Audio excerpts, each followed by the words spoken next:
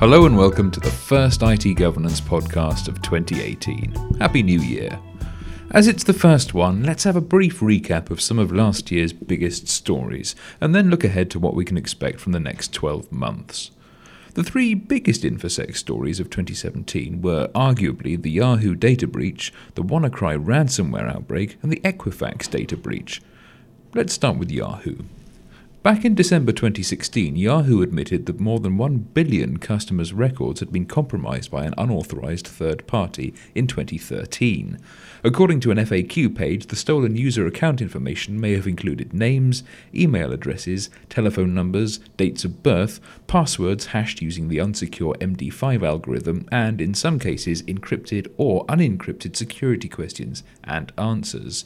Clear text passwords, payment card data, and bank account information were not affected. Yahoo account holders were advised to change their passwords and security questions, review their accounts for suspicious activity, and beware of phishing attempts. This was undoubtedly the biggest data breach in history, but extraordinarily it wasn't the only breach Yahoo announced in late 2016. Only a few months previously, in September 2016, Yahoo had revealed that 500 million customer accounts had been breached in a separate incident in 2014, which it attributed to state-sponsored attackers. The two incidents were, it seems, connected, although it wasn't clear if there was any overlap between the two datasets. The story developed throughout 2017 thanks in no small part to Yahoo's acquisition by Verizon Communications. Two FSB agents, Dmitry Dokachev and Igor Sushchin, and two hackers, Alexei Belan and Karim Baratov, were charged for the 2014 incident in March 2017, but Baratov, a Canadian, is the only conspirator to have been arrested. According to Toronto Live, he had no idea he was working for Russian spies. He is due to be sentenced in February 2018. By October 2017, Yahoo had been bought by Verizon for $4.48 billion, the price having been reduced by $350 million because of the security incidents, and integrated into Verizon's new Oath subsidiary. Verizon was obviously keen to conduct its own investigation. It found that the actual number of Yahoo accounts breached in 2013 was 3 billion. In other words, all of them. Definitely the biggest data breach in history. In May, cybercriminals associated with North Korea's Lazarus Group used so-called cyber weapons stolen from the US National Security Agency, NSA, to spread ransomware to unsupported and unpatched Windows systems, encrypting files and locking down machines until a Bitcoin ransom was paid. The attack was dubbed WannaCry, WannaCrypt, WannaCryptor 2.0, WannaDecryptor, or WCry. A bit of background. The NSA's Eternal Blue exploit and double pulsar payload were stolen by a group of criminal hackers known as the Shadow Brokers in August 2016 and dumped online in April 2017 after attempts to auction them and others were unsuccessful. Eternal Blue exploited a number of remote code execution vulnerabilities in version 1 of Microsoft's Server Message Block protocol, which Microsoft patched in March. However, older unsupported systems, such as the defunct but still popular Windows XP, remained vulnerable. WannaCry spread quickly from its initial outbreak in Spain, affecting victims in 150 countries, including the UK's NHS, 42 of whose trusts still use Windows XP, according to a 2016 Freedom of Information request from Motherboard, despite the fact Microsoft stopped supporting XP in 2014, and a custom 12-month support deal arranged by the government ended in May 2015, leaving any NHS organisation using the defunct operating system vulnerable to attack.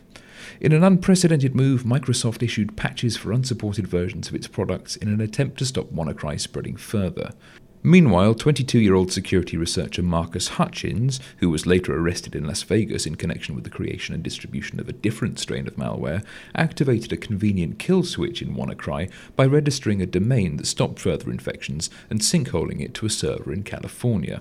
In September, the consumer credit reporting agency Equifax admitted that from mid-May to July, criminals had accessed its systems by exploiting an unpatched remote code execution vulnerability in Apache Struts 2, an open-source framework for developing Java web apps. This vulnerability had been identified 2 months earlier, in March 2017, when users were recommended to upgrade to Struts 2.3.32 or 2.5.10, but Equifax hadn't deployed the patch. As a result, it suffered a data breach that potentially affected approximately 143 million US customers' names, social security numbers, birth dates, addresses, and in some instances, driver's license numbers. In addition, credit card numbers for approximately 209,000 consumers and certain dispute documents, which included personal identifying information for approximately 182,000 consumers, were accessed. Nearly 700,000 UK customers' personal information was also compromised. Equifax's CEO Rick Smith, its CIO David Webb, and CISO Susan Maudlin all retired after the breach was reported. However, these leadership changes were the least of Equifax's worries. Among other agencies, the FBI, the Federal Trade Commission, and the Securities and Exchange Commission launched investigations, and several attorneys general filed lawsuits against the company. On top of this, the US Department of Justice launched a criminal investigation into alleged insider trading after 3 top executives, John Gamble, Rodolfo Ploder, and Joseph Loughran, sold almost $2 million worth of Equifax stock shortly before the breach was made public, apparently with no knowledge of the incident. Appearing before a congressional hearing in October, Rick Smith said that human error and technology failures had led to the Apache Struts vulnerability not being patched. He apologized profusely. So, what can the average business learn from these stories? Mitigating cyber risks is a constant battle, but the vast majority of attacks exploit known vulnerabilities and can be prevented by getting the basics right. Ensuring you run the latest versions and apply patches when they're released is essential, as is conducting regular penetration testing to determine the presence of vulnerabilities in your networks and applications. The Equifax breach was the result of an unpatched vulnerability, and WannaCry spread via known SMB vulnerabilities. Both could have been prevented with the patch management program. Secondly, the Yahoo breach illustrates the importance of proper password management.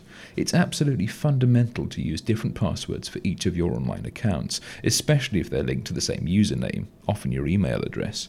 When a service such as Yahoo is compromised and login details have been stolen, criminals will automate attacks using the username and password combinations they've gained to see what else they can access. Splashdata released its annual list of the 100 worst passwords a couple of weeks ago, culled from the previous 12 months' publicly disclosed data breaches, and it seems that the likes of 123456, Password, QWERTY, and Let Me In are still inexplicably popular.